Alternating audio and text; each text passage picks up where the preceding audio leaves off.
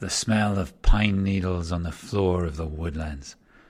Wild horses galloping through the forests of Transylvania. The scorching desert sun warming a giant concrete pillar filled with saline solution. Wait. So that it... What? A concrete pillar?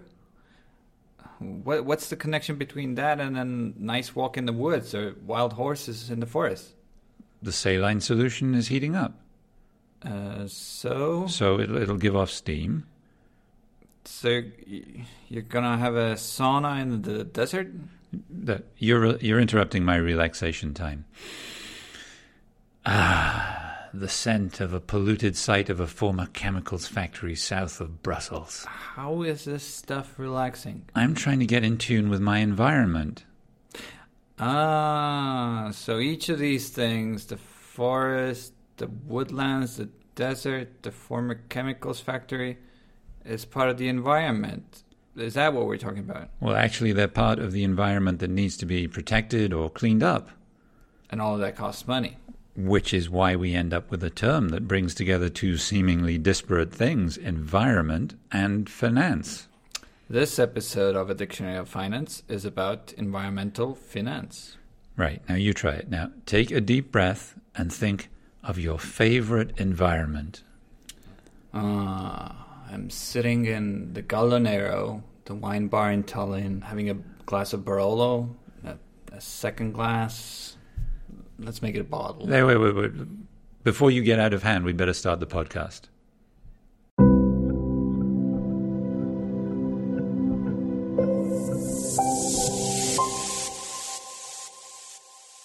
This is A Dictionary of Finance from the European Investment Bank, and this episode is about environmental finance.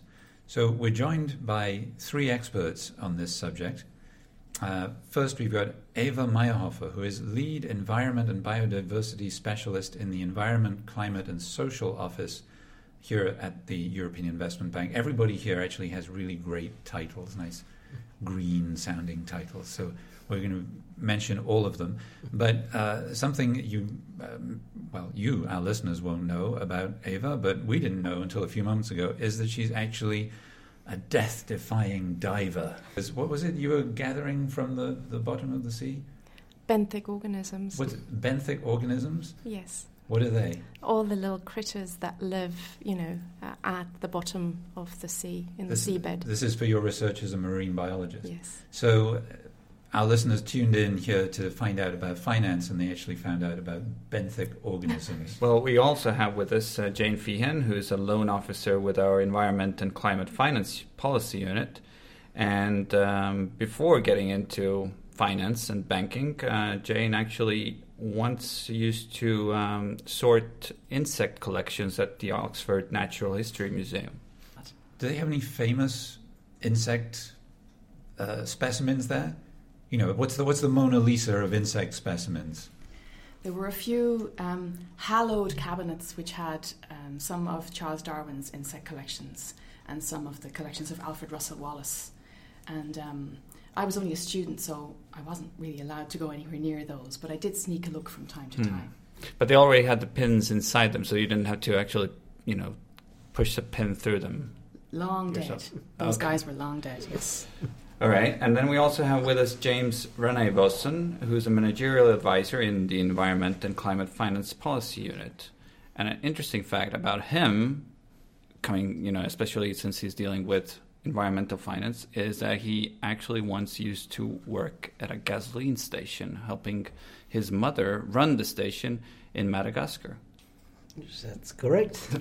So this is really you doing penance for what you did to destroy the environment. That's the idea behind all this. No, I think it was sort of social services, because in a country like Madagascar, selling this fuel, petrol, and etc. is really fundamental for the population.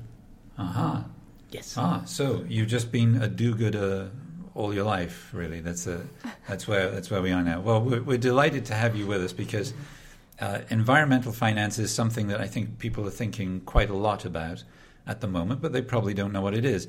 Now, we should tell our listeners that we're going to be doing a few, let's say, green podcasts in the next couple of weeks. We've got this one on environmental finance.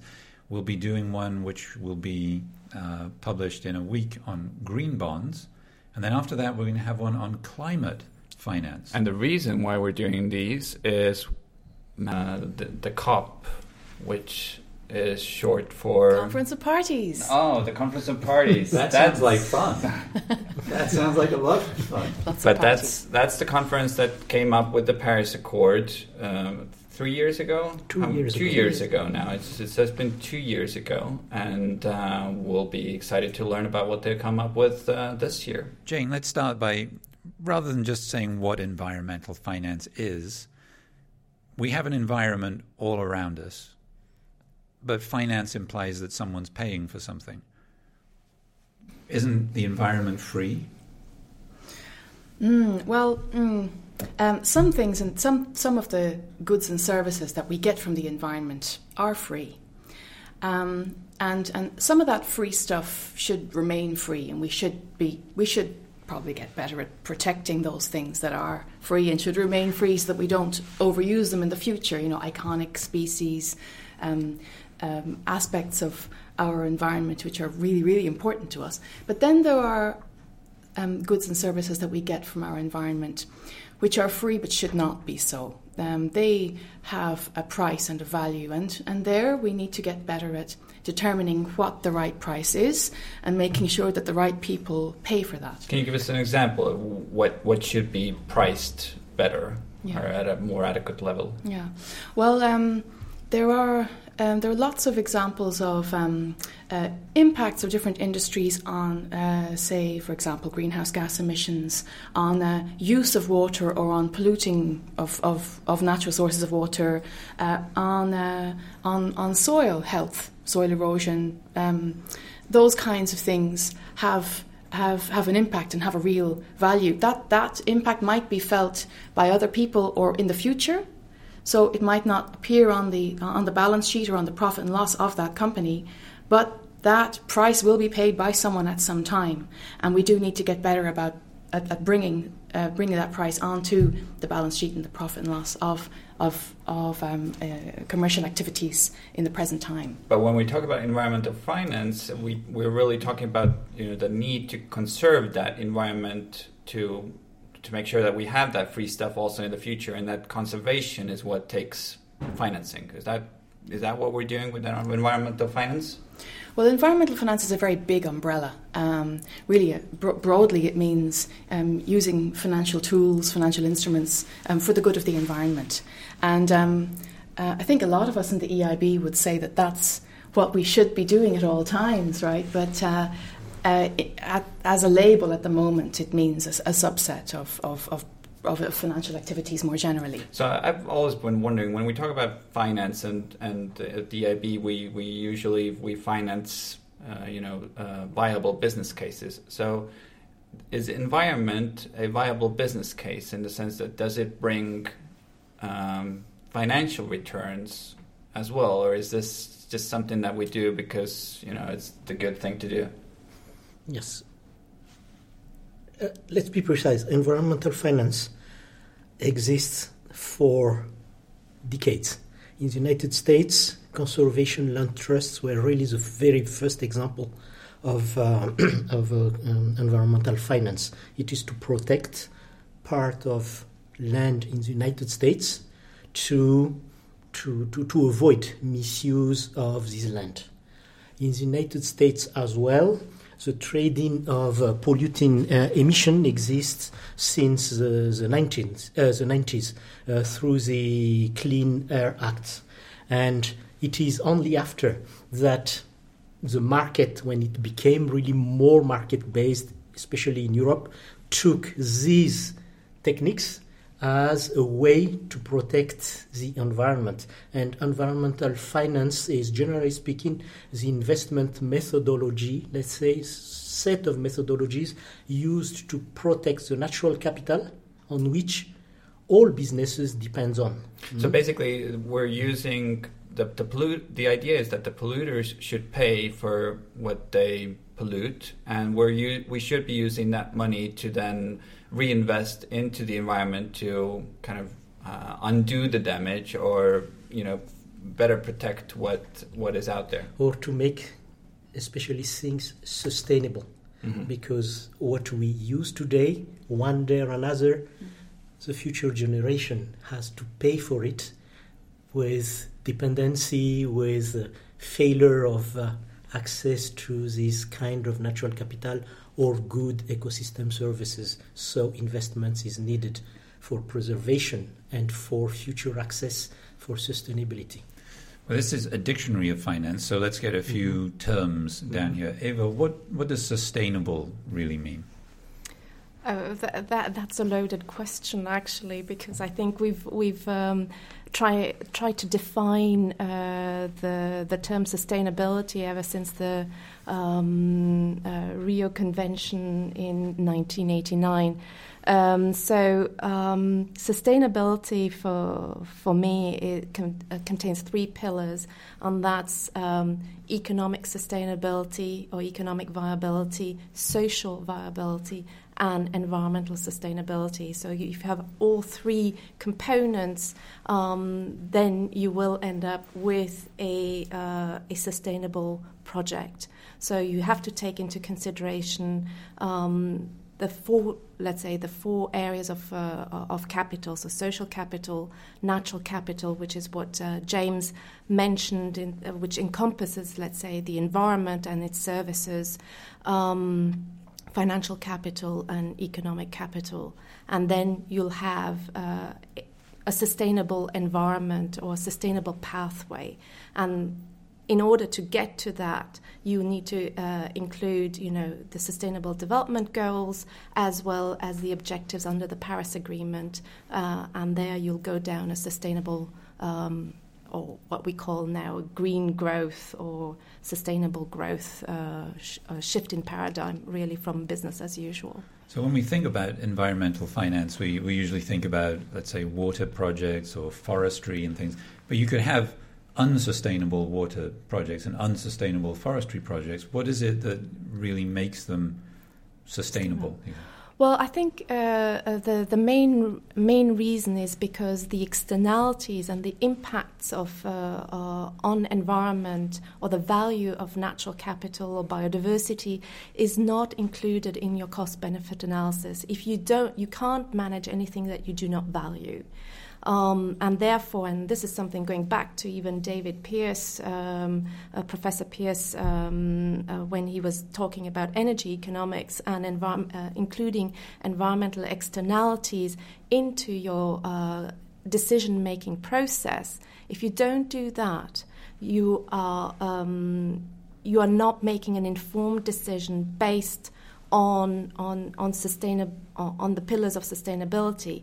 So including socioeconomic costs of the impacts on environment is absolutely critical. So Eva, so what we try to do at the European Investment Bank is, in addition to looking, when a company comes to us for financing, in addition to looking at their balance sheet and their business case for a loan, we try to also look at what they're doing and to figure out if they're having some sort of an adverse impact on their environment, which may not show up on their balance sheet. Is that right? That's correct. And so there the entry point are our environmental and social standards, and specifically standards directed at environment and biodiversity, and looking at ensuring that they mitigate any of their impacts or actually compensate for some of these impacts if they are impacting on critical habitat. Jane, I think we all know that with climate finance, let's say, there's an awful lot at stake. There's climate change.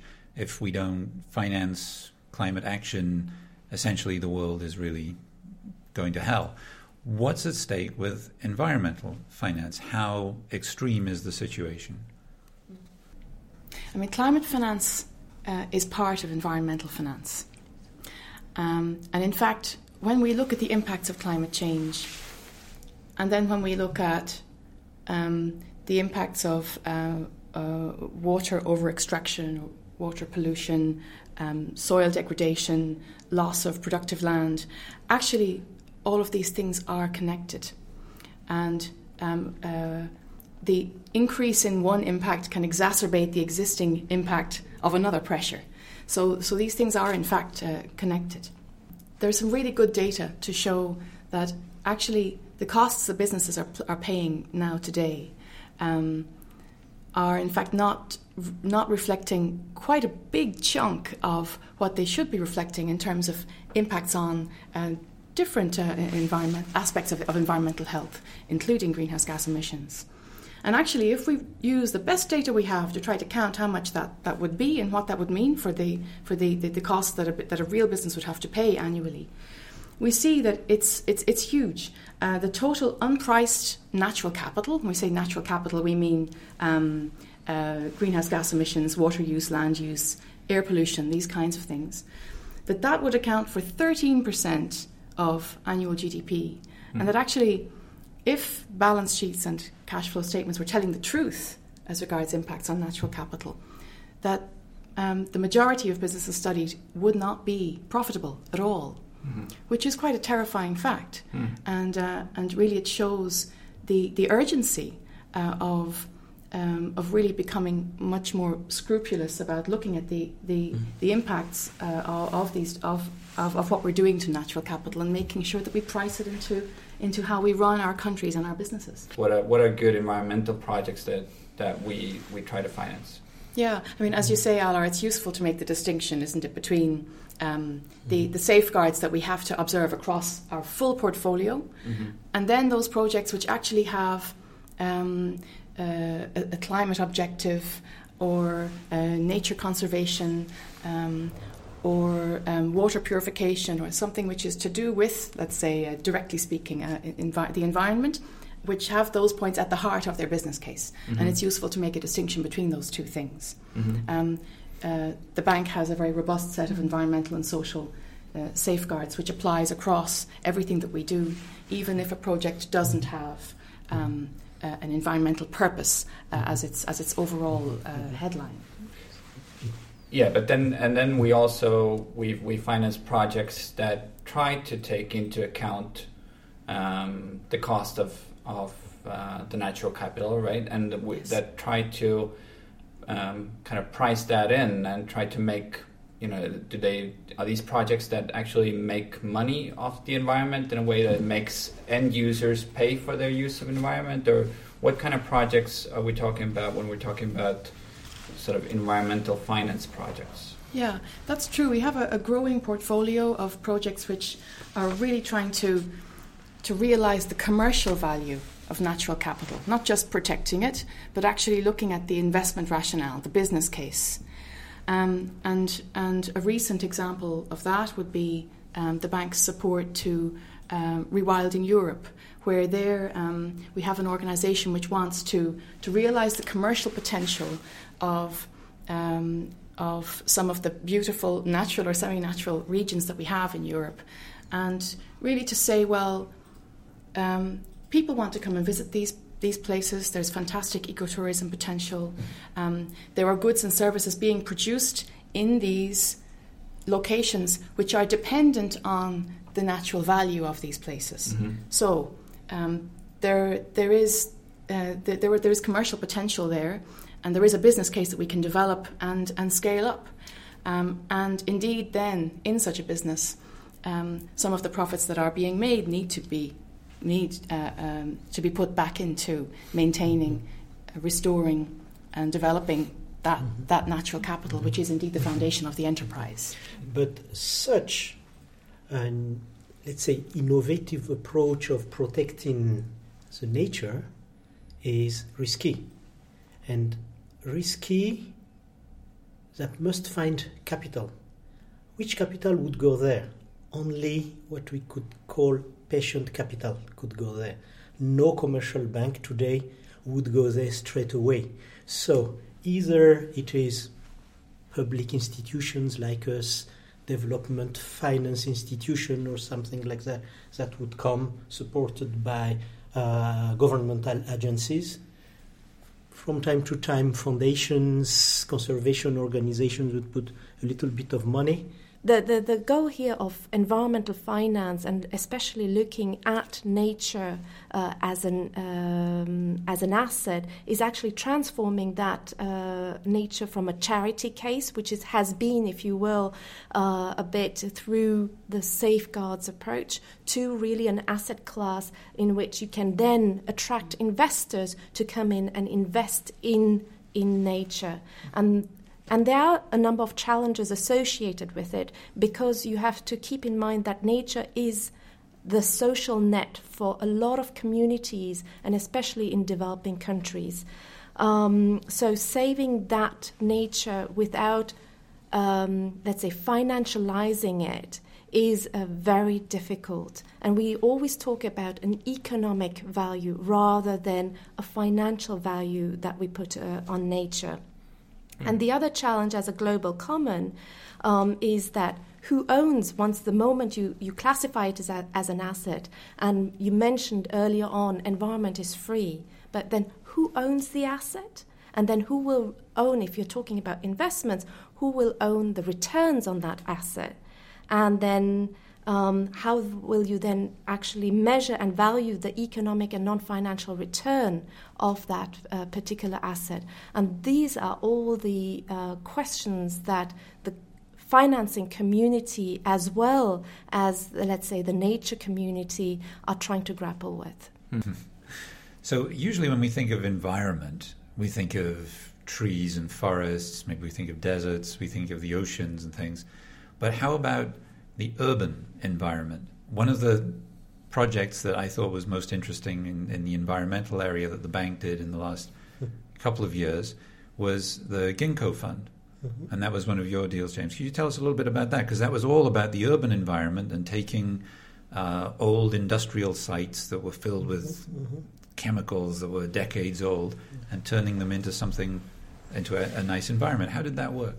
Yes. So technically speaking, it is, let's say, and in environmental finance aspect, it is one of the easiest deals to do. Yes, because cities are there to grow and to host a growing number of population. At the end of the day, you have to do something on places that are not occupied. So you have to find a solution. The solution is to depollute, to avoid any health consequences on that place.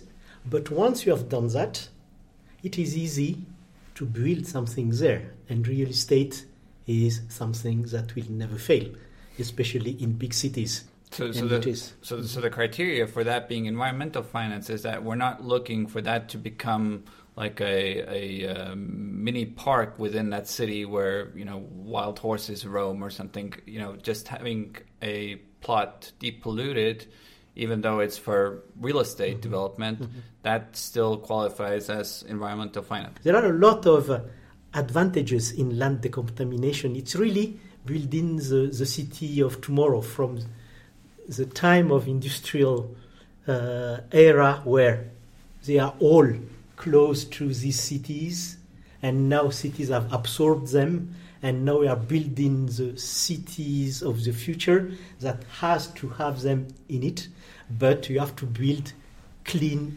sustainable infrastructure as well to make that bigger space, let's say, connected. And it's also good. It's also good for the natural environment, right? Because with the increased urbanization, there will be more room and space for the natural environment to flourish, right? Exactly. That's really the. There's another buzzword that I've heard around a lot recently, and I wonder if it is to do with environmental finance. It sounds like it is. I'm going to ask our marine biologist. The blue economy, is that environmental finance? What is the blue economy? Well, the blue economy, I think there's no one set definition, and I have to say, I mean, our definition really is limited to, fisheries, aquaculture, marine coastal areas, and the protection of marine environments. So yes, it is would fall under environmental finance. Others have a definition that include deep sea mining. And for me, the moment you include deep sea mining, it isn't environmental finance. What are you mining in the deep sea? Oh, you've got quite a few important minerals that could be very valuable for the economy, for industry in that seabed of yours. So the blue economy isn't always green. Okay. No, the blue economy is not always blue or green, yes. So now it's your time for you to impress us. What's your idea? Jane, let's start with you. No pressure, right? What's your idea for how environmental finance will look in the future, and how is it going to change the world? Well, Matt, I think that environmental finance should be the new normal.